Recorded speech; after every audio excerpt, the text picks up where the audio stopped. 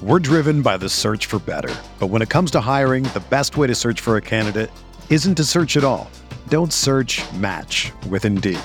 Indeed is your matching and hiring platform with over 350 million global monthly visitors, according to Indeed data, and a matching engine that helps you find quality candidates fast. Ditch the busy work. Use Indeed for scheduling, screening, and messaging so you can connect with candidates faster.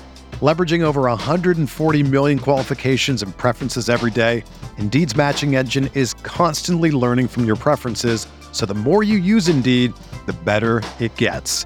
Join more than 3.5 million businesses worldwide that use Indeed to hire great talent fast. And listeners of this show will get a $75 sponsored job credit to get your jobs more visibility at Indeed.com/Blue Wire. Just go to Indeed.com/Blue Wire right now and support our show by saying that you heard about Indeed on this podcast. That's Indeed.com/Blue Wire. Terms and conditions apply. Need to hire? You need Indeed.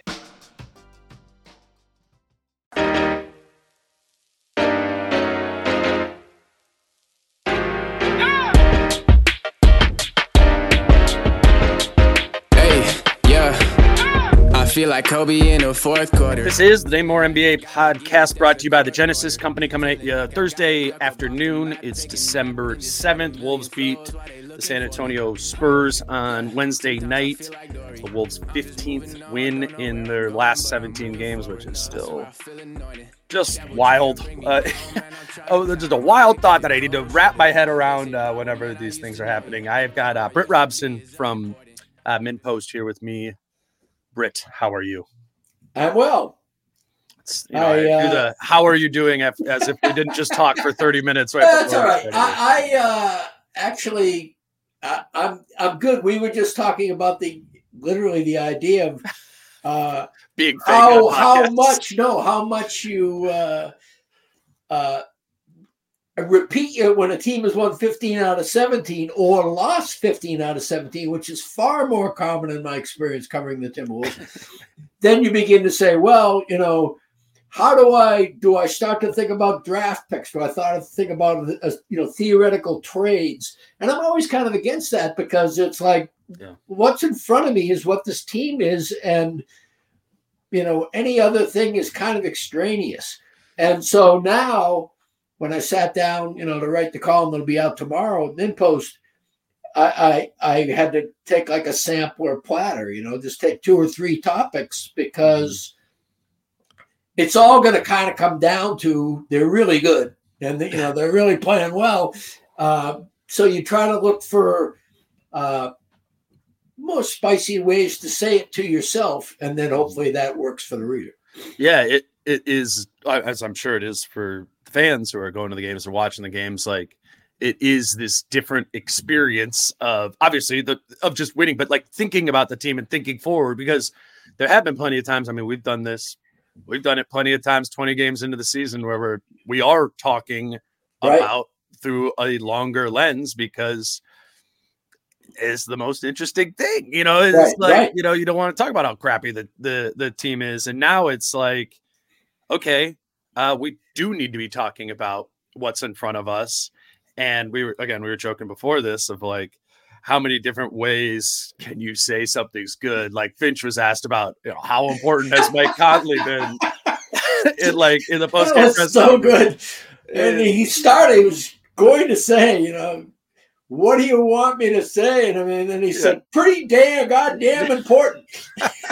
And the whole room just erupted. Because it is. It's like, what do we, but at the same time, like, the things that have been good with this team have been relatively consistently good, which it's like, okay, do we write another column? Do we do another podcast about how good Rudy Gobert's defense has been or the importance of Mike Conley?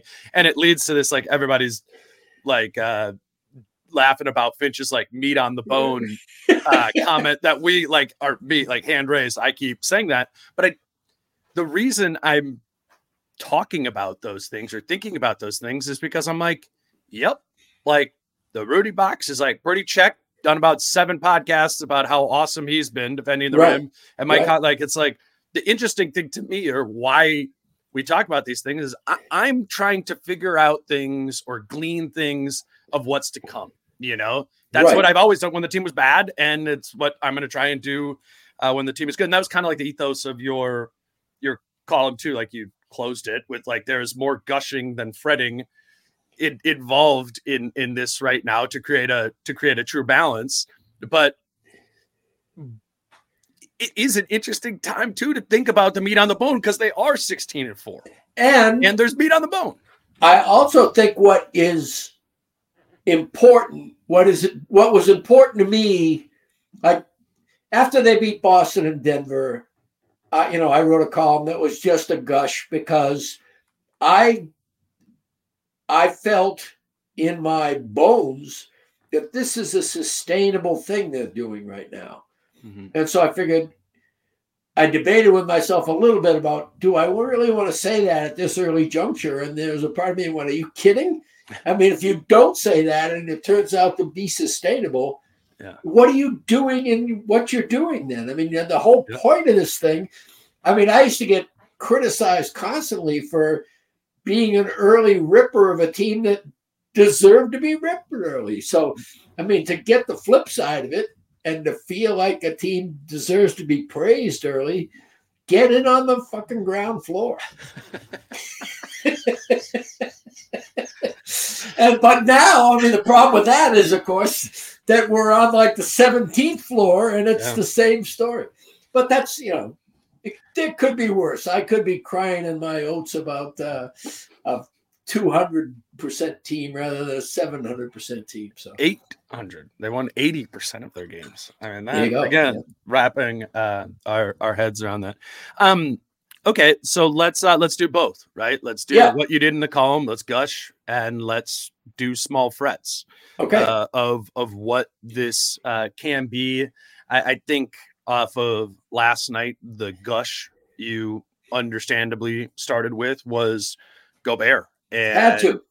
How could you not? I mean, they win the 30 minutes he's on the floor by 31, and they lose the 18 minutes he sits by 23 last night, which is actually sets up the perfect gush versus fret sort of thing here. But let's start with Rudy, and let's talk about what was so encouraged, what he sustained here, right, in an ongoing encouraging manner of just playing his ass off.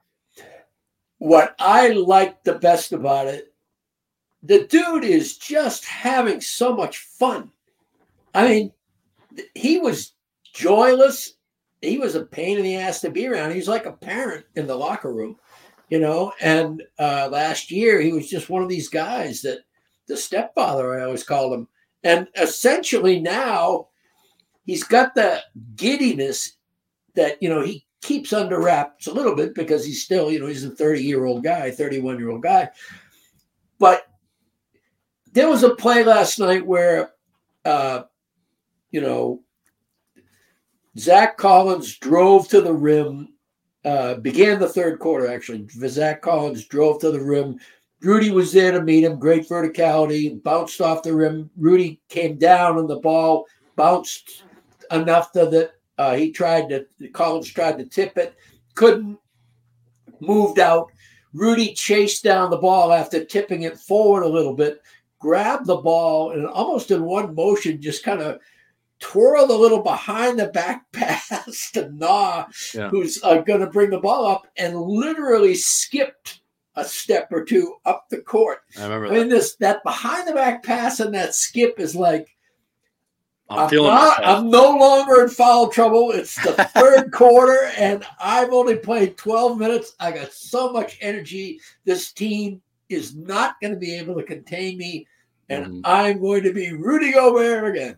And to have that kind of guy as your teammate on the court, and a night when Ant was clearly rusty, the team wasn't necessarily ready to go out and dig deep, to have like your, defensive cornerstone, aged veteran guy who was the albatross of your identity just a year ago, suddenly become like little Zypher ride, this little is just it's really good for the team. And it's something that's a pick-me-up. McDaniels is hurt. J-Mac is hurt. All these guys who, whenever they hit the floor, are usually big positives. Ant, Rusty, Slow-Mo in his own way, which we'll talk about in a minute, not fully himself. And yet, 5 wins in a row, that we don't even talk about on those terms anymore, because 15 out of 17 sounds a lot better than 5 in a row, Yeah. What I've been thinking about with Rudy is this like idea of how you can be so much more consistent defensively than you can be offensively, just as a basketball player, right? Right. There's even the best, offensive basketball players, right? Like you're not going to have your shot sometimes. Right. And that's not like it's decently random. Right. Where you don't have the shot that night. And then your hope, if you are a player who leans more offense than defense, is like, all right, can I affect the game in other ways? Can I get to the line? Can I make small, smart decisions to still be a positive impact player? But it's one of those things where even the great offensive players are going to have, I don't know what the percentage of the time is, but like 20% of the time, just not really have it in the way that you do. And the interesting thing about defense is there's not this like hot, cold element to it. It's like, are you locked in and are you going to do it? And to Rudy Gobert's credit, he is locked in all the time and he does it all the time. And so there's not this like volatility to his performance. And I think that it's that raises the bar of the group. It gives you this consistency. It made Utah a 60-win team all the time because 75 games a year that he played in, he was a good defender, a great defender so much of the time. And I think that's the impact of Rudy Gobert. And I think that's what we're learning this season. That's what not just us watching the team are seeing, but I think there is a growing appreciation within the locker room of how consistently impactful he is. And that's because it's, in many ways, because it's defense versus offense, which just have different natures to them. And also the relationship is, it was never an infatuation. The only infatuation there was the front office with Rudy. That was the only place that really went. Right. So it wasn't like you have this relationship that is hot at first in terms of it being something that, hey, we're having a lot of fun. It was not. It was mismatched. But everybody knew that they were trying to put kind of colliding talents together, whether it was Cat and Rudy, whether it was Ant and Rudy, whether it was the way they used to play defense the season before with Rudy. There were all kinds of incongruencies at the same time. Nobody denied that if it could be put together, it would be awesome. The question of whether it could be put together. Well, now all of a sudden, or, a month ago, whatever you want to put it at, genuine glimmers that, last season, they were, little tiny embers that people were fanning furiously saying, hey, this has got some heat to it. Now it's like you do have the kindling is caught and the bigger logs are beginning to get, really they're going to burn for a while. And everybody knows this is a cool fire. And this is something that is put together in a way that it's constructed well, it's well insulated, and you have a situation where an elite defensive player is playing that way and is playing with the best defensive supporting cast of his career and is being coached in a manner that is no longer a 9-year coddle. There's no longer like, this is going to be, we're going to do things the way you've done them all the time. He's been challenged and he's responded to the challenge. He in turn has challenged his teammates. Coaches have challenged his teammates. A lot of the bad influences, there weren't all that many, but that to the extent they were here, were gone. you guys, Conley and slow-mo, the whole litany we can go through. But at the end of the day, what I want to keep coming back to is joy is such an ingredient that you can never plan for. Sure. And you can never, you can hope for it, but it seems like a stupid thing to hope for because it's either going to be there or it isn't. Sure. And all of a sudden when it's there, it's magic. And we're looking at magic right now. We're looking at a team that is having so much fun proving that all the social media warriors didn't know what they were talking about. And people like me didn't know what they were talking about, bad mouthing the ramifications of this deal. And to boot, they understand the path now and they're experiencing the path now. It's just the bundle of goodwill that comes out of that produces joy is how you just continue to win in the clutch, how you continue to win when you're not playing your best. I'm to the point now where I just want to see really good opponents. I want to see how this thing goes, It's interesting. I want to talk about, we won't say what team it was from, but I do want to talk about how we had dinner last night with that scout from another team, because I think this is totally related in that maybe the magical element of this team, unless maybe you need to be watching it every single game, right, to appreciate or have experienced exactly what went wrong and how it affected people last year too. Yes. Yeah. There's just something to, I think there's going to be a greater appreciation for us covering this team, thinking about it every day, or the fans who are watching and thinking about this team every day. That lets your mind have fewer things to fret about. Right. Right. And, it is curious though, that I don't think that perception is around the league. So I want to talk about that, but let's grab our Falling Knife break here first. Today's show is brought to you by Falling Knife Brewing Company. We always plug Falling Knife on these Britt episodes. Britt and I have done a bunch of shows there live before. We love the Falling Knife staff. But what I like even more is the community that they're building there. Britt, we've been talking about how a bunch of people have been going there to watch the games, and it's always something that never, or I guess it made sense to me, but I was like, why is there no anything anywhere that is Wolves in the Minneapolis community? And I think maybe part of it was needed a team to be a little bit better to get people to come out and go see, but they've cultivated that. What, are you going to say something? Well, I just think that it makes sense to me that people who brew good beer, which requires a certain amount of discernment and taste, there you go, and are also good basketball fans. When I talk to, especially the brewer himself, shout out Tom. He loves to talk about hoops. Yeah. And, one of the reasons they have us there, not only to bring people in, but so that we're around so that they can basically, corner us for a while and talk about hoops. Right. I love that. I mean, I love the idea that this isn't a marketing decision to be a basketball place as like, hey, here's a niche that is unfilled. These guys have season tickets. And, true. I mean, it's so it's literally not for them. It is.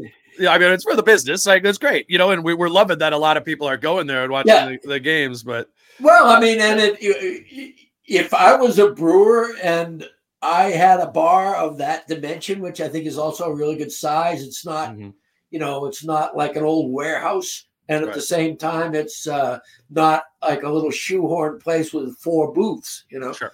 So I think it's the right size. They make good beer. They have a lot of TVs up, and they care about the game, and they'll get to know more people too. I mean, if they're around and they're not too busy, ask some of the people about because they like to talk Wolves, and they're probably watching the games as often as you are, and go there and enjoy yourself. Yeah, Friday night, Memphis game on the road. Falling Knife Brewing Company. They got projection screens. They got the sound on. They're showing the games. It is the Wolves Bar in Minneapolis. All right, Brett, we talked a little bit before that about how it was on my mind the entirety of the game. We sat down and we had dinner with a scout from Right. team last night. And, I think you and I kind of like pride ourselves on we are objectively looking at this situation and covering this team. Right, and we're not going to get, we're not going to get so swelled up with, oh, they're great and they're awesome. And we're always trying to do the Gush versus Fred thing that we're talking about this whole episode. Right. But man, did I feel like a fanboy trying to describe to this dude that this Wolves team is really good. It was just, it struck me so much of how deeply skeptical he was about this Wolves team, specifically through the lens of the playoffs, right? The playoffs. And as he has many times, scouted and prepared for series. And that's what stood out to me. He's like, I would love to prepare for a series where it's Karl Anthony Towns and Rudy Gobert on the floor. Those are things that we can attack. And obviously I've had a little bit of that in my mind. For sure. And there's elements of that are real, but it also really struck me the fact of how much of these first 20 games and how great it has been dismissed.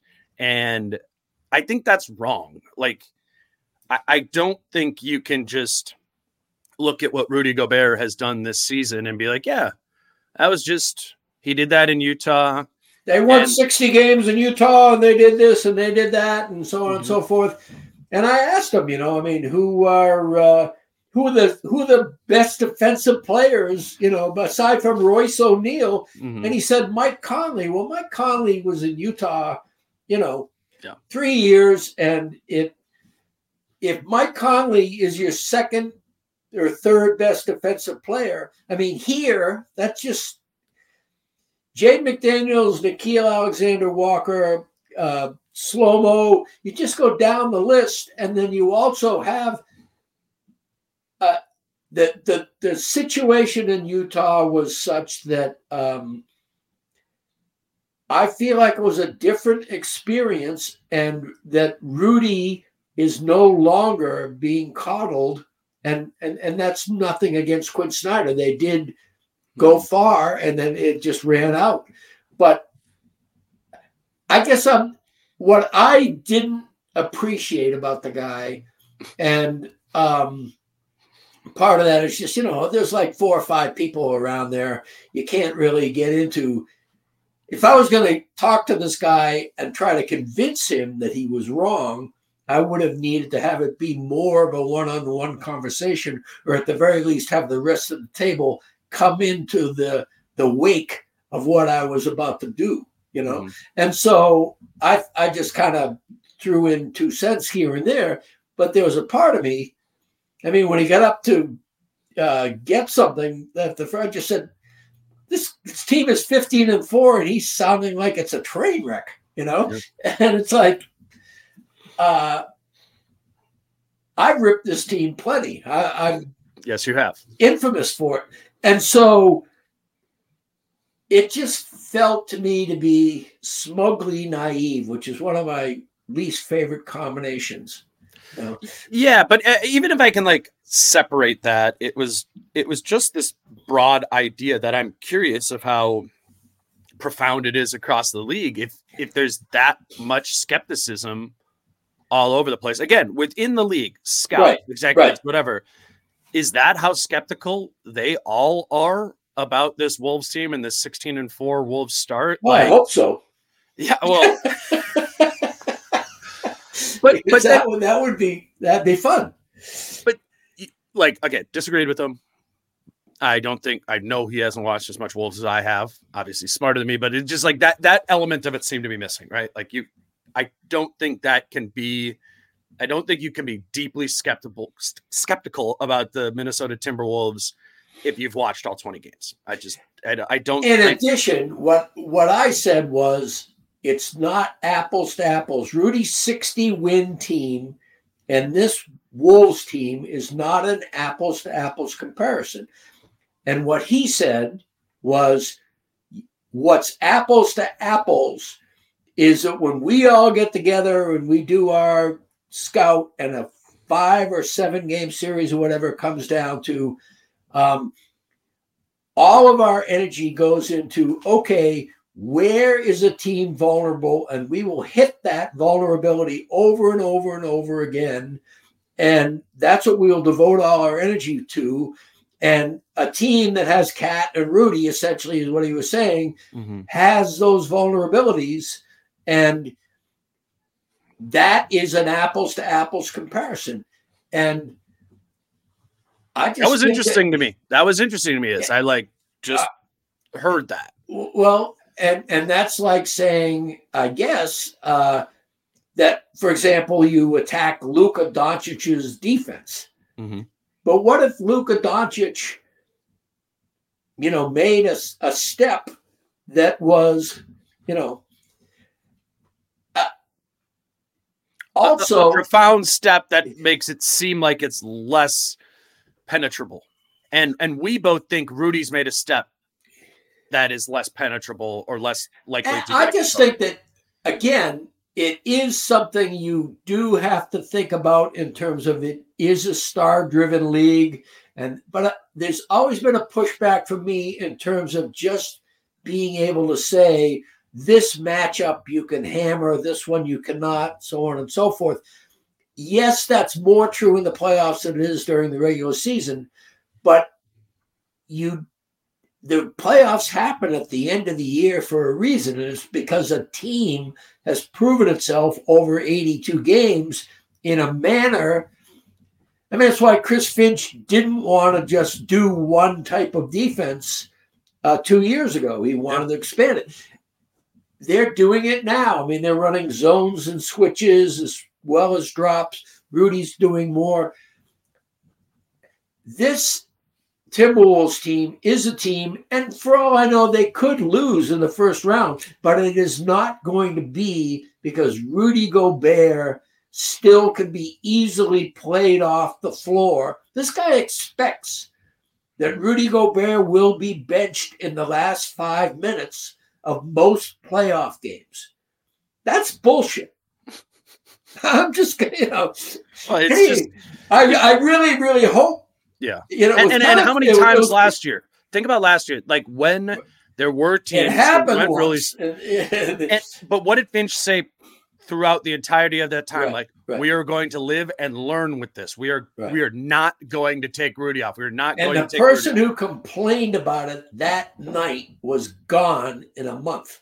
Yeah. And so again, if you want to have a self-fulfilling narrative about this, okay. Rudy Gobert is easily played off the floor in the playoffs because he can't cover in space. Well, if you watch the Timberwolves this year at all, you know that Rudy Gobert's ability to disrupt space beyond the paint, at the very least beyond the restricted arc, which used to be pretty much his home and one he protected, turf he protected at the expense of trying to venture too far out. And that was the problem last year. And now that's not as much of the problem. So again, it's like saying, that because something has happened over and over again in a certain way, then it's going to happen the same way, despite the fact that a lot of significant things have changed circumstantially, but also a lot of things have changed in terms of the dynamics. Yeah. So I think it's important to define what Rudy defending in space is. Like, I think the simplistic version is there's 2 ways that a center has to defend in space. In the action, right? They get the switch and now they have to be guarding a small in space on the right. And Rudy has shown serious growth in that. Yes. There is another way to defend in space, and it is off the ball, and it is tracking lateral movement to the perimeter, you're showing and you're recovering, you're moving, and you have a willingness to let go maybe of the rim to defend the perimeter, even when you're not in ball. There's defending space on the ball and off the ball. That's the secret sauce that Rudy has found this year, I think. He is. Okay, well, I would disagree to some extent. I would say he's found the secret sauce on the ball and being able to defend in space on the ball. I think not an A+ off the ball in defending in space. And hold on, let me finish. The Golden State games, and you think about the Dario block, and there's been a handful of that. He has done it situationally. That is defending in space off the ball. The Sacramento game was a game where I think to an extent he got exposed defending in space off the ball, needing to defend laterally at times. And that's because Sacramento's very fast and they move the ball very fast. I'm excited, to your point earlier, to see more games like that, because I don't think there's been a lot of opponents who have done that. I would say off the top of my head, like Sacramento and Atlanta would be two that have that in their game and that ability to stretch them. I just wanted to make that. Yes. And what I would argue there is a couple of things. First of all, Sacramento was extraordinarily hot from outside. I think that if somebody has phenomenal ball movement and has great outside shooters, to your point when you brought it up before, it's not anywhere remotely a consistent ethic. You're going to have, it's a make or miss league. That's when you begin, you get the Houston Rockets that way or whatever, call it whatever you want. That kind of ball can work for a while. Sure. But if you have a defense, I think I would argue that what makes the secret sauce this year is that Rudy is not worried that much that his old home by the rim is bereft. Yeah.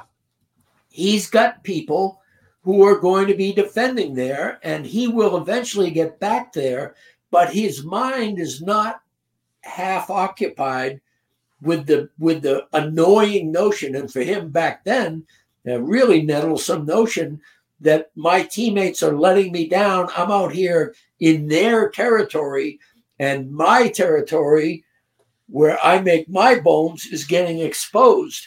Mm-hmm. That type of mentality is how this thing breaks down. And I think that what has happened this year is that there is a sense of shared turf in the half court that Mike Conley, you see him checking bigs down in the paint. You see Nikhil checking bigs down in the paint. Jane McDaniels has only played now less than half of the team's games, is an elite on-ball defender. And it's personnel that can pursue and fight. They have the wings pursue and fight significantly more on this team than they do. And therefore, you have Rudy Gobert when he's going out to the corner or going out to the slot, is going out there with the purpose of taking care of that man rather than checking that man and hurrying back. I mean, depending on, obviously, each game is going to have different assignments. But I would say I am willing to watch a quality playoff opponent try to play the bigs off the court. Sure. This is the entire premise upon which the Wolves have staked their future. I think that I am convinced now that they know what they're doing. Yeah. And they are now playing 800 basketball with not only 2, but 3 guys that grew up as centers in the NBA. Yep. So if teams think they can beat that, that's why I want to watch the games. And I'm not saying that it's guaranteed, but I'm saying my smugness is built on watching this team play for 20 games. And the scout smugness, from what I could see, is built on Rudy Gobert's stone hands, Rudy Gobert washed up, cat, lazy, bitching at the refs, so on and so forth.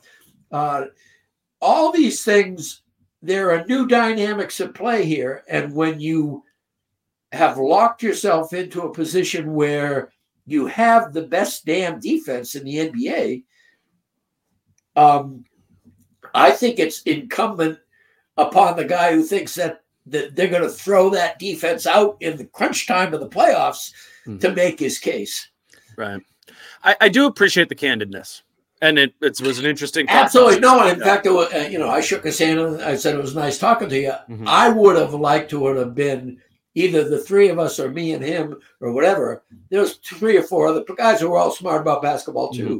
But it's kind of hard to, as I get older, I don't hijack as many conversations, I hope.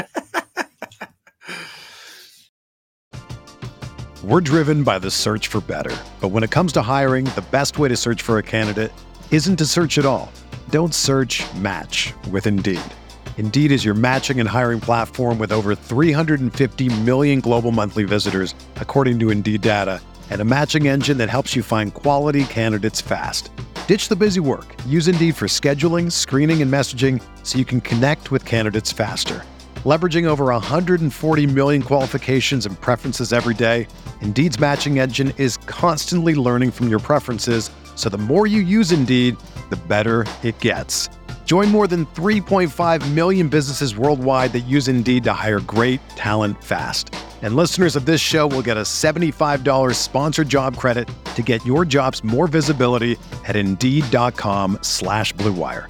Just go to Indeed.com/Blue Wire right now and support our show by saying that you heard about Indeed on this podcast. That's Indeed.com/Blue Wire. Terms and conditions apply. Need to hire? You need Indeed.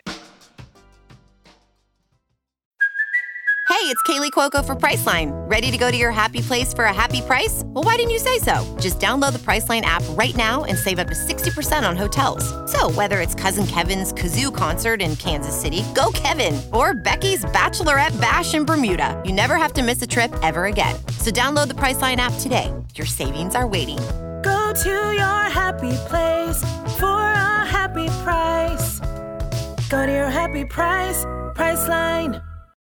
All right, Brett, let's move over to Carl, which I think is I think this segues off of the Rudy conversation and defense and all that sort of stuff. Specific, not a good night last night. Yeah. Well, I just want to talk about like the defense with Carl on the floor as the center, or Rudy not on the floor defensively. Yeah. Because that's good. A great signal of the early season was that the defense was awesome. With numerically, right? The defensive rating was really good in like the first 10 games of the season when Rudy was off the floor. There was this, I don't know, red flag, or it was a flag that in those minutes, opponents were, when Rudy was off the floor and it was Cat and Nas out there or whatever, that they were shooting terrible from three. It was, I remember looking it up at one point, it was like 27% or something like that, which is a pretty significant fly in the ointment. I don't think why the non-Rudy minutes on defense have gotten worse are exclusively like shooting luck coming back. I don't think that's ever really how it works. I think things play into shooting luck too, but it was for sure a factor. And overall, the numbers have changed with the Rudy off the floor minutes.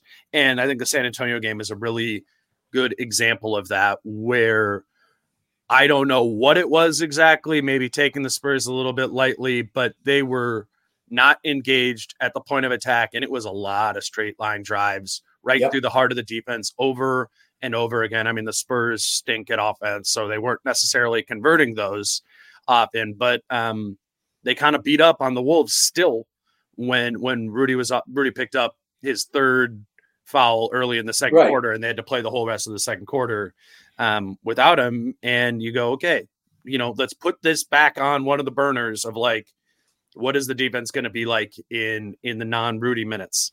And I was kind of thinking through that this morning a little bit of like, well, we shouldn't have expected the early season defense of that. It's still Cat and Nas, and that's not their main thing, right? To be defensive bigs. But I wonder if when Jaden's back, can you massage the rotations in a way so Jaden's actually out there more often in the non-Rudy minutes. You know, the rim defense is going to be worse when it's Cat or Nas at the rim rather than it's Rudy. So can we address the perimeter defense a little bit more in those sort of ways? Point being, I just think there's ways to make the non-Rudy defense better, but we should note that is rather precipitously dropping. I agree. I also think that there is an element. They clamp down on defense when they need to at different points. Now, a lot of that when Rudy, well, last night they didn't because Rudy was pretty much the dominant factor.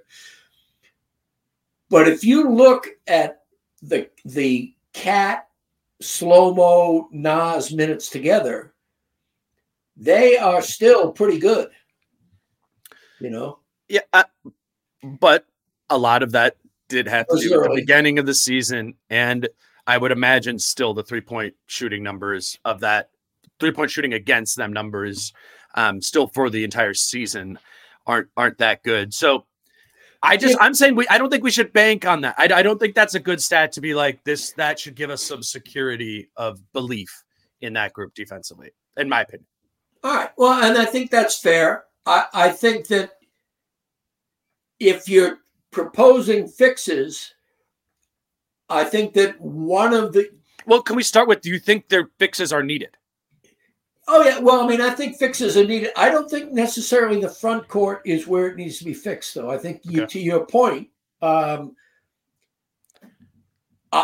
think that how do you play Troy Brown, Nickeil Alexander-Walker, Jaden McDaniels, and Shake Milton?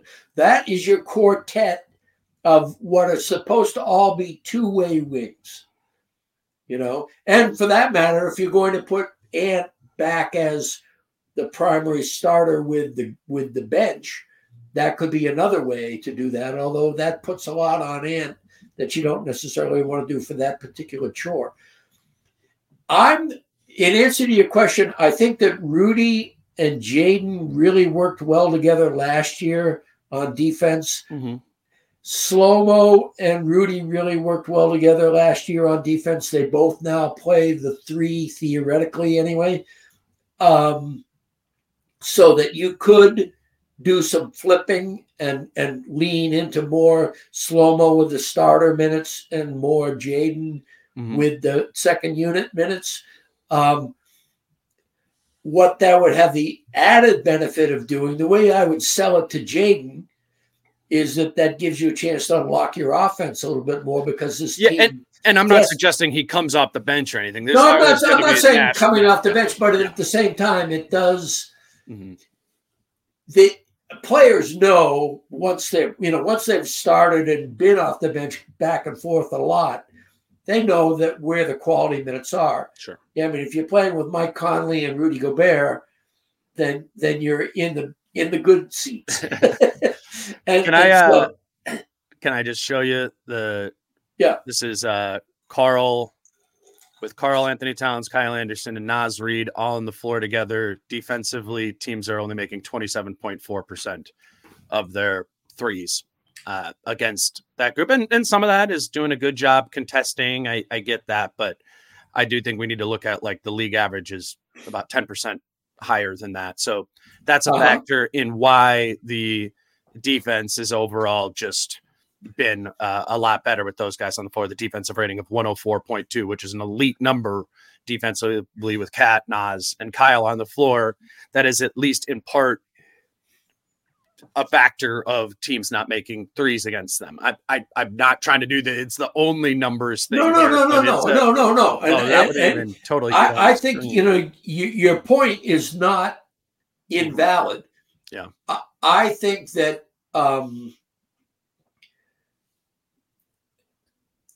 I have never been a person that totally bought into the idea that the most random stat on the board is opposing 3-point shooting. Just because I've seen, I mean, for example, the Celtics. I was going to say that Boston thing. Brad Stevens, who was like 6 years in a row they have the best 3-point defense in the league. And it's because they got guys like Derek White and even Malcolm Brogdon, but certainly guys like Derek White and Jaylen Brown and size guys, and obviously Marcus Smart. There is some potential. And that's why I went back to this idea of, I actually do believe that Nas and Cat and Slow-Mo can be a good defensive front court. Oh, yeah.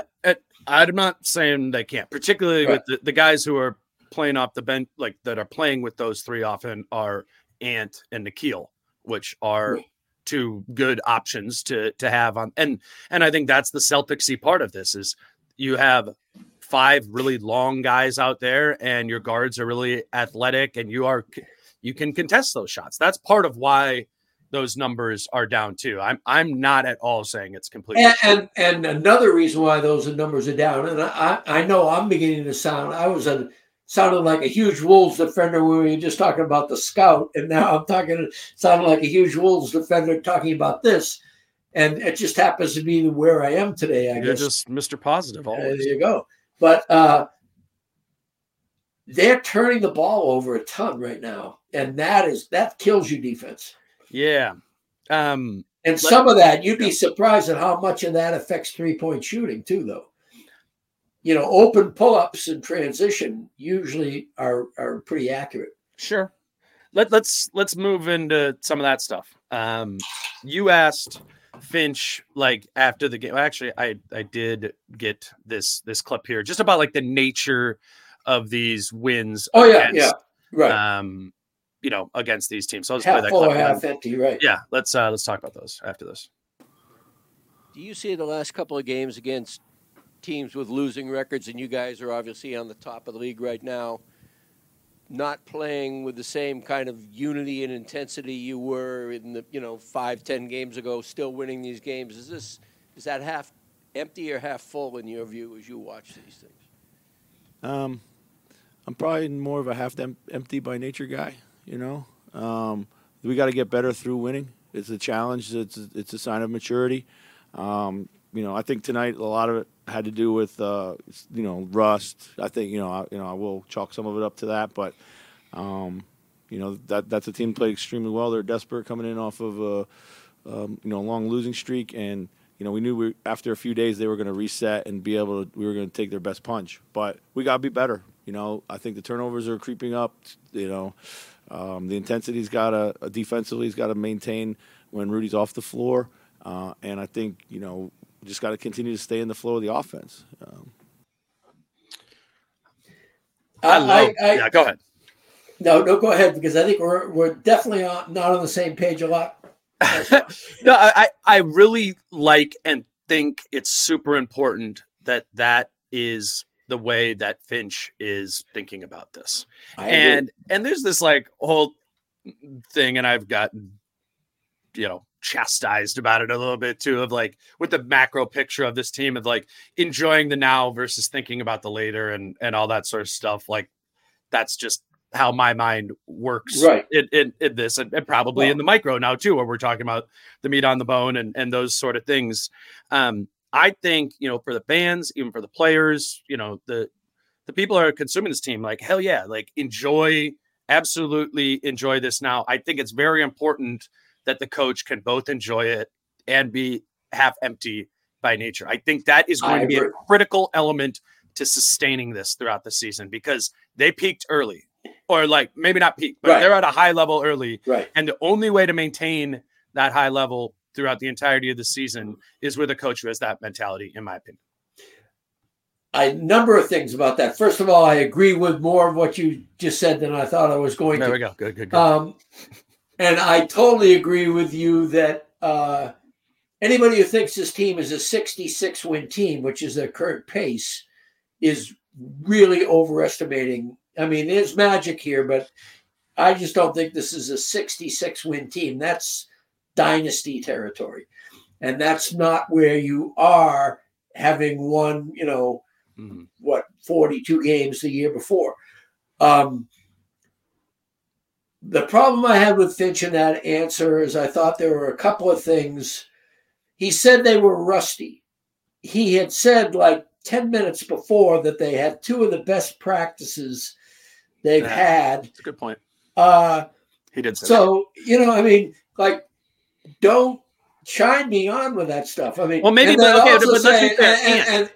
also the whole thing with the Spurs is this whole idea that we knew they were going to take their best shot. They couldn't hit the broadside of a barn. They did not give you their best shot. They were terrible on offense, Yeah. I think he did the thing where he started answering honestly. And he didn't want to totally screw the team. Right. It's like, what was it? There was some other thing he did when I asked him about Cat and shot selection, because he had just got through saying in the pregame that Cat's shot selection, he needs to take a lot of threes. And Cat was 5 for 6 for the night and 2 for 3 from 3. But there were many more times where he drove and either turned the ball over or charged, or charged, because they're turning the ball over and charging the same thing. But he lost the ball as well as losing the ball through charging. Point being, after he said that for a while and said, we want to, in pregame, he said, we shoot from outside. That's the best way for us to be with Cat on the floor. Cat getting up threes. He's the best shooter on the team, one of the best shooters in the league, etc. One of the dumbest questions I've ever heard in a media session was yesterday when somebody asked him if Cat is the best shooter on the team. Well, was that a guy, one of those retired newspaper people who parachuted in? No comment. I think it was. So, anyway. What are we doing? My point is that in that particular answer, I enjoyed the part where Finch was saying, we got to do this, we got to do this. And I am thinking of it half empty. What I found interesting was, as he was saying it's half empty, he was basically trying to take it that at the time it was 2/3 empty and kind of make it half empty. Yeah. I mean, there's water in there, though. There's for sure water. There's a ton of water in there. I just think it's the idea of it is good. And again, to be thinking about this and ways in which that it can sustain. I thought like the three things he listed off in there were the turnovers are creeping back up. Yep. The defensive intensity when Rudy's not on the floor isn't there, and we need to stay in the flow of the offense. This is the story of the one. As head of maintenance at a concert hall, he knows the show must always go on. That's why he works behind the scenes, ensuring every light is working, the HVAC is humming, and his facility shines. With Grainger's supplies and solutions for every challenge he faces, plus 24/7 customer support, his venue never misses a beat. Call quickgrainger.com or just stop by. Grainger, for the ones who get it done. All right, so we already talked about the defense without Rudy. The turnovers in the Sacramento, Memphis, OKC, and San Antonio games, just numerically, were really high. That's 4 of the last 6. Here's what I think about that. I think the turnovers are arrogance. I think that people are beginning to say, hey, we're really good, and I'm going to make a nifty play here. I don't think it's that as much, man. I don't think it's trying to do like flashy plays. I think it's a situational like lack of discipline on some passes. It is it's not flashy so much as not basic. Okay, that's what I'm saying. All right, we're at the same page. But I mean, to skip over a pass, to try to get 2 passes worth of ball movement in one ball movement, that to me is, arrogance to some extent. It's not giving the defense enough credit, and it's also kind of telegraphing where your mind is at. Sure. I like to look at a crisp team. Finch calls it clean. I call it crisp. Same definition.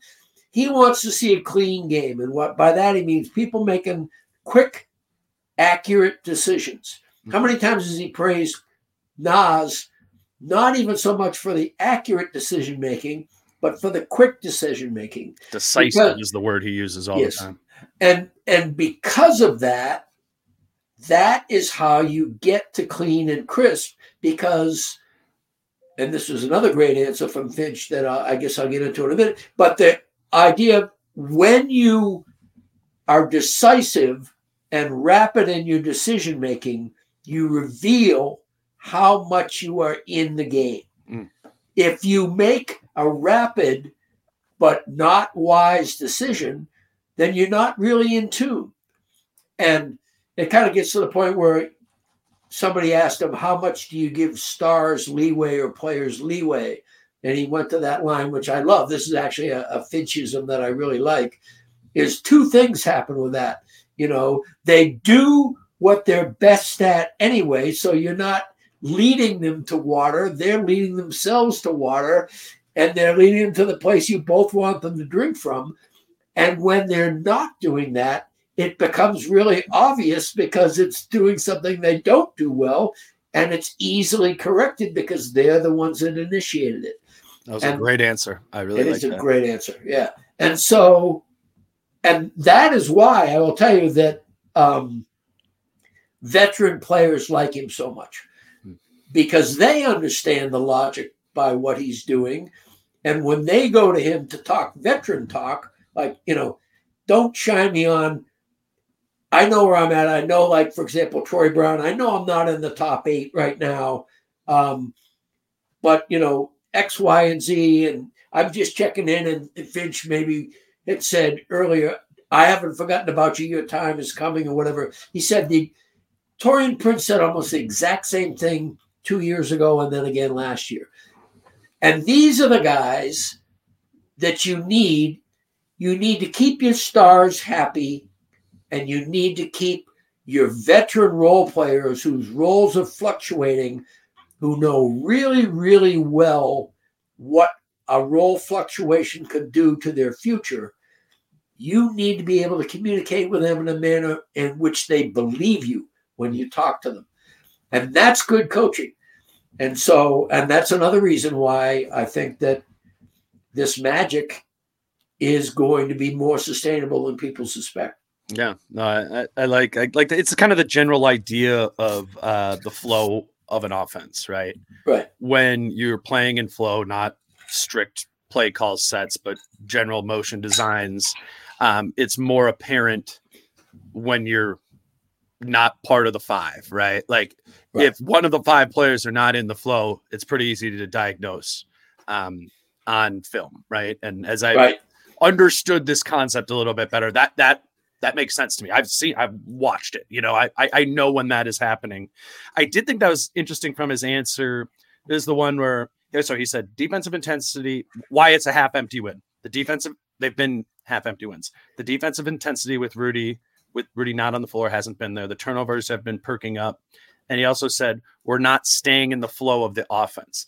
That one is more intriguing to me, right? It's less definable. We can't just look at the defensive numbers with Rudy off the floor. We can't just look at the turnover numbers. There's more of a feel to it, or we really need to watch the film to see where it is. I'm curious where you would diagnose the flow of the offense somewhat going away these last few games, and how much of that is just Ant missing 2 of the games and then being a fraction of himself in the last game.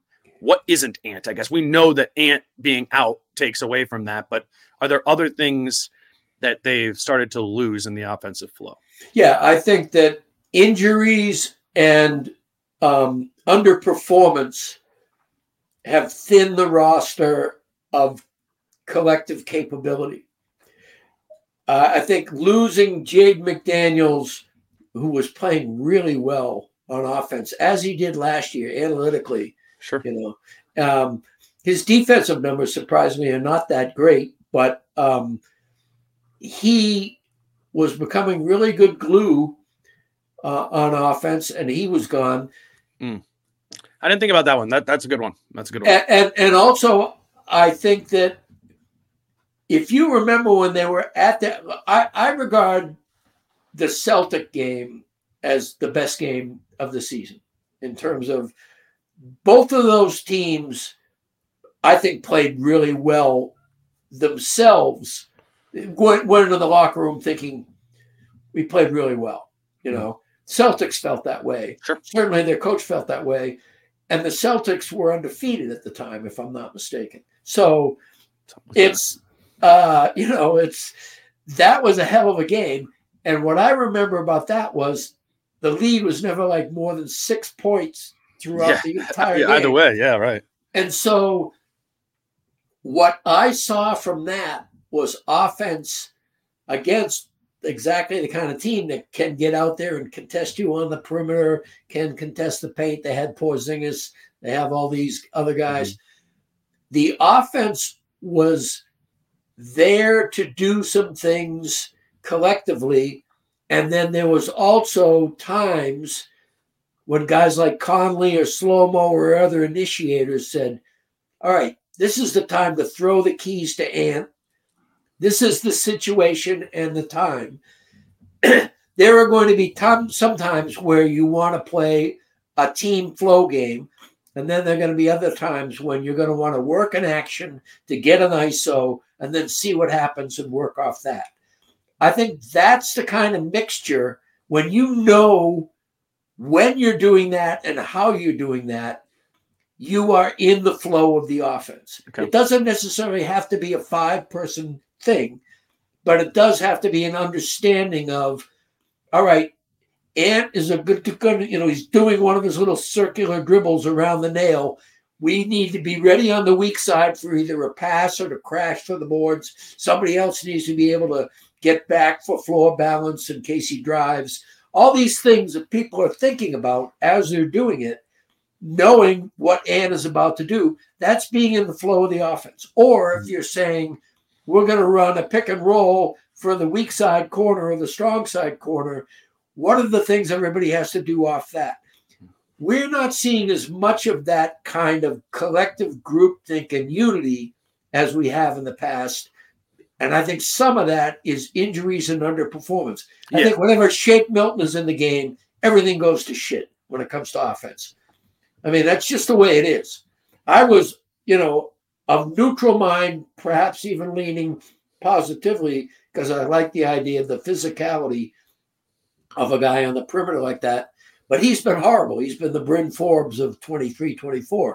And, that's a curse I did not want to whisper. I would more say it's more reminiscent of Culver a few years back. I'll see you, Bryn Forbes, and raise you, Jared. Well, I'm raising it because the stakes that he's playing more. Bryn Forbes was bad last year. He didn't play that much. Well, and now he's headed toward Bryn Forbes territory. He played 12 minutes last night. Minus 18, I think.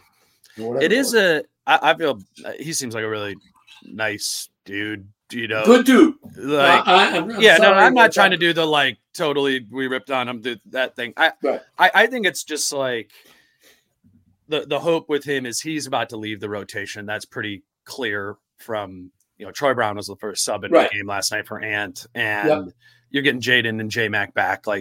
But just as they've been navigating injuries to Ant, Jaden, and Jordan over these last few weeks, that's going to happen again. Yep. And Shake is going to get an opportunity akin to the one that Troy Brown Jr. has gotten. Absolutely. So, all right, what can you do? What can he do to come back in and be a role player when that time comes? So that's going to happen. They're not going to go. They're not going to go to Wendell Moore Jr. over him. He's gonna play again sometime this season. So it's just it seems like it's time for that one to take a break, and I assume it will once Jordan. Were you being rhetorical when you said what will he come back as? Because I would answer. Yeah, no. I think you have to scrap the idea that he is a playmaker. Yeah. And I think that if that happens, and I think everybody knows that now, but Shake Milton. And so Shake Milton has to have that penetrate. And that may take some time on the bench for a while, just thinking about it. In his defense, they told him. They pumped him up. Said that. Yeah, they told him to be the. They basically turned him into a misshapen thing right now. And that was their misjudgment. And Finch was totally in on that. if not the instigator of it. And so it reminds me of unlocking Rudy post-ups last year, whatever. Like exactly. It's one of those ideas. And and Vince has a really good hit rate, obviously, this year and overall in adjustments, but you're going to miss some. And he also has a transparent track record. I mean, can you imagine parsing Tom Thibodeau's decisions? Sure. Yeah. I mean, we know exactly. That's a good point. There's what we he know is what doing. Vince Yeah.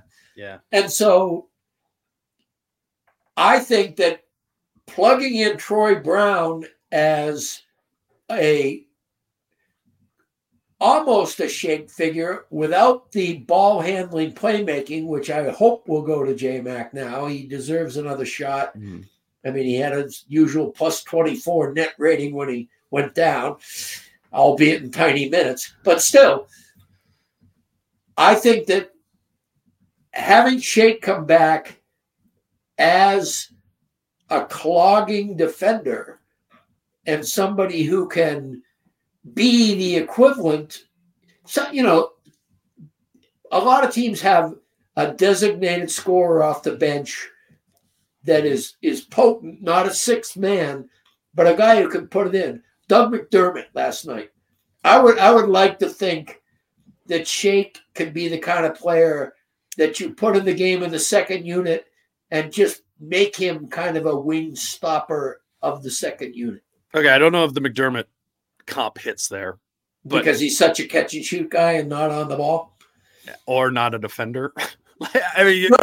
I'm talking about Shake defending. Oh. In other words, a guy defending a Doug McDermott. Gotcha. Yeah. I was like, I thought you were. No. I mean, I'm Shake like, Milton as Doug McDermott. That would be fascinating. Yeah. No, what I'm saying is, I think if teams that's true, have my guys. Gobert comp is wrong. Teams have guys like in the 7th, 8th, 9th man slots who are really potent scorers. Yeah. And a guy who's 6'5", 220 like Shake Milton, who 7'1" I think wingspan, knows how to defend, can get out and snuff those guys. I see that as a really good role for him. Yeah. And lean into defense. And also, I mean, you're the one that brought this up, and they brought it up when they signed him. He has had a history when he is on a roll and getting minutes of suddenly being very productive. Yeah. And so when those things happen, like as Troy Brown is doing now, give him the flowers of his moment and benefit from it. This is kind of what good teams do. Anybody, that's seen a really good team for a while, guys move in and out that have like 2 weeks where they just roll, and it's very important. Yeah, and that's what I'm saying. That's got to be the hope for that. That's the next step, I think, for Shake. Or the next step is probably out of the rotation, but the next positive one is hopefully that opportunity and seizing it. Last thing I want to hit on, you had this in the column too, is Kyle Anderson, and I want to talk about it through the idea of how do you get Kyle back to what he was a season. It's not that he's been bad. He's still been elite defensively. He's been playing offense differently. And this team is like 19th and up. They need to get better at offense, particularly off the bench. And how do they do that with Kyle Anderson now playing the three almost exclusively and not shooting threes anymore? How can you get Kyle to be more of the offensive weapon he was a season ago in a new role and with a different shot confidence? I think that's a tough question. I can't answer it, quite frankly, because I don't think anybody knows Slow-Mo better than Slow-Mo. And I already see all the ways he's filling in for his underperformance now. He cannot shoot from beyond the arc. I mean, those shots. Well, he just isn't. What were the numbers again? Well, he's 0 for 6 since November 8th from deep. I don't know which number's more concerning, the 0 or the 6. Exactly. You know, and it's a month. That's a month. It's a month from tomorrow. Mm-hmm. So I called it a month because my column will be out tomorrow. It worked out really well. But 2 for 16 or something overall. Yeah. He's made 2 threes this year. Right. He made more than 2 threes, in numerous games last year. Sure. You know, he shot 41%. This year he's shooting 16.7. And I raised the specter, and I almost hated to open that can of worms, but I want to be true to the column in what I'm talking about with you now. It is inevitable that you have to think about it. He had eye surgery, and he has had trouble with his goggles. He angrily threw them aside during a free He stopped throw. wearing them, right? Exactly. And so I think there's probably some eye issues that he's still coping with. I don't have any idea. On the down low, I've been told by people that Slow-mo does not want to talk about it. And when you talk to Fitch about Slow-mo, he just says, get out of here. He's great. Leave me alone. Right. And so, you know, it isn't something I could verify. So I didn't want to make it a cause and effect thing. But it's hard to write about it and ignore this aspect of it. So it was kind of this weird dance I had to do. On the other hand, what I am seeing is there's nothing wrong with his court IQ. There is nothing wrong with the way he recognizes defenses and so on and so forth. But his turnovers are up. Why are his turnovers up? I didn't have this in the column. I think I left it out.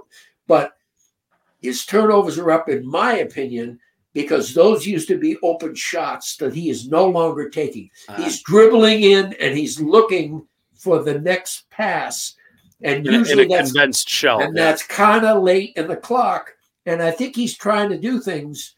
His turnover percentage is the highest of his career right now. Interesting. So for me, I'm not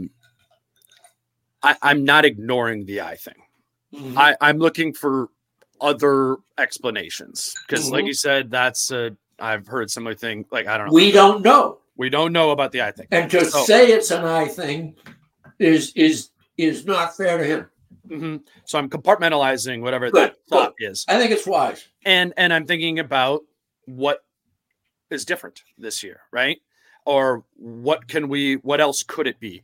And the one thing is, which is something I came into the season somewhat skeptical about, is moving completely to the 3 versus the 4. We've gone through this before. His most successful seasons throughout his career were the seasons in which he was playing the 4 versus the 3. Not that it's like it couldn't work or whatever, but it is a difference. And right. And then additionally, he's been an extremely volatile shooter his whole career in both attempts and makes. Yep. He's not, God, let's just look at the shot. Like, he's been not below 30% 4 of his 10 years from deep. And the frequency of the threes go up and down too. And that's just historically almost all down, quite frankly. I mean, he had 1 year where he shot 3.8 a game, and his next most frequent, I think, is 1.7.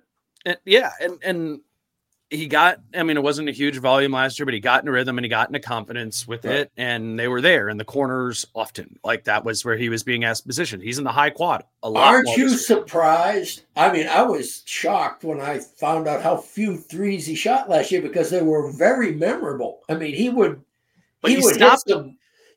They came and went too. The volume came and went like week to week or month to month with him too. Like, that's weird. It was, but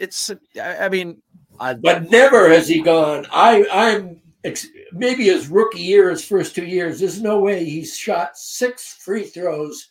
Six threes. Yeah. Sorry, in 13 games over a period of a month. 6 total, and not made a single one. Not only that, but I would bet that over a third of them were not even close to being in the cylinder. They were off. They were clanked.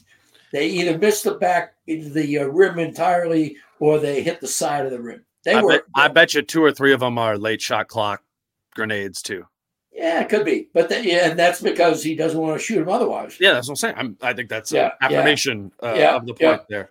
The great thing is how much the otherwise impact is there. Like, the most underrated part of his season last year was the defense. I mean, he's like a defensive effective plus minus. I mean, was like 96th percentile last year.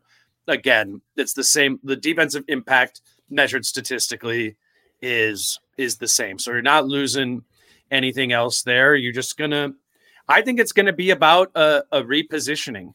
And I think if he's going to be playing on the wing with two other bigs, I think the best place is on the ball just to get into the action. There was a handful of possessions where he was just the point guard and they're running scripted actions. Like maybe you put the ball in his hands more or as much as you can, at least when he's not on the floor with Conley, just to initiate, because they're going to guard him as a passer.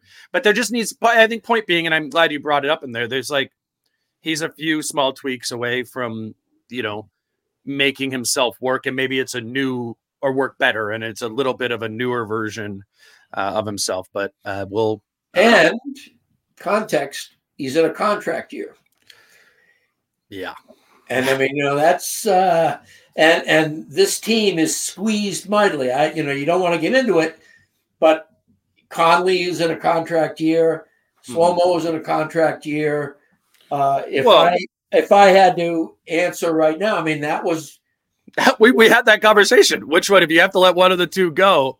We're like, and it was really a toss-up. And Finch loves him so much and loves Conley so much, goddamn important, that it is a really, really hard way to go. And Slow-Mo, it isn't like the first time he's been wanted, but not enough to pay him. And all I can tell you is if he does leave, some team is going to get a great player. Yeah. No, because I mean, he can fit in any group, even if he's not a perfect fit. Does that make sense? I think that's exactly right. Yep. He's like right good now. Clay. Yeah. All right. Let's stop there. I do want to mention, I meant to say this off the top of the show, but I didn't. Kyle and I are going to go live on YouTube and do our episode this week, just live after the Grizzlies game on Friday. So game's at 7, probably about 9:30 or whatever. We will be going live and doing a podcast live. We'll take questions and all that sort of thing. So obviously go to youtube.com/@DaneMooreNBA. We'll tweet out links and all that, but be thinking about that if you're watching the Grizzlies game and you want to kind of tap in there, subscribe to that YouTube channel for notifications there as well. I think that's and then I should hawk something. Yeah. You have go ahead. And that is that I'm doing the first Min Post Zoom of the season, the hour before the New Orleans game on Monday. Yep. Okay. So in other words, it'll be a 6 p.m. Is free registration at Min Post. Anything you see at Min Post that I send out as a link does not involve you contributing to Min Post. That is always going to be your decision, and it does not involve your participation. If you want to ask a question on the Zoom or just stop by and visit the Zoom and listen in or whatever, or anything, if they have this newsletter thing, if you want to get this newsletter that essentially is my column a little bit early perhaps, and then also maybe some stuff that I normally would have put in back in the old days of length that now, they want to leave out. If I can throw it in to the newsletter, that can happen. There'll be a link for that. There is a link up for that somewhere. All of that is free. And if you like it, then, if you want to donate to Min Post, fine. But again, you're not under any obligation. And, just let's keep this on a level where, I like to be comfortable with the people who want to read and listen to me. And I'm never going to hold you up. Yeah, no, those are fun. Like, I mean, I'll probably jump in on Monday too and have it up and listening as well. I mean, I promise we are not patronizing you all when we say we think this is an extremely smart fan base. And it absolutely is true. The questions I receive when we do mailbags, or I've heard on there too, is like, you guys the people listening are locked in, and they get and understand the game. And I always say, like, 2 years of being terrible, like, killed off all the or 2 decades of being terrible, killed off all the casuals. And like the only people who were left and sustained were really smart and devoted Wolves followers, and it makes for great, conversation when we get together at the breweries or do these sort of things too. So, well, my readers have educated me for 30 years. I mean, City Pages used to have a comment section when the online first started. Yeah. I was doing 3-pointers. That comment section created a lot of stuff for me, and more than one commenter turned out to have what back then were called blogs. Yeah. And some Nate, who, wound up running Canis, or founding Canis, and Andy and Punch Drunk and a bunch of other people. And there's still people who say, hey, I was an original City Pages guy. Yeah. But there's also a whole bunch of new folks that are coming in. And, it's just, if I love to watch the game, I love to talk about the game.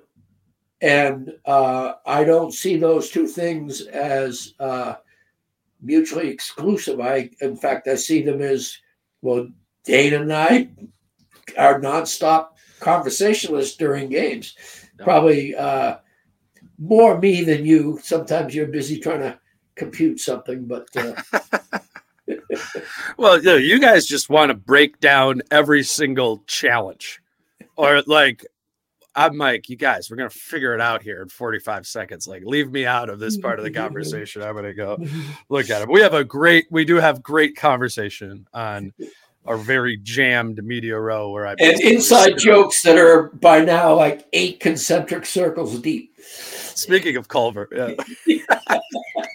That's right. That's 2 missed free throws. 2 missed free throws. When somebody Culvers something, it's 2 missed free throws. And a Derek. A Derek is a splitting free throw.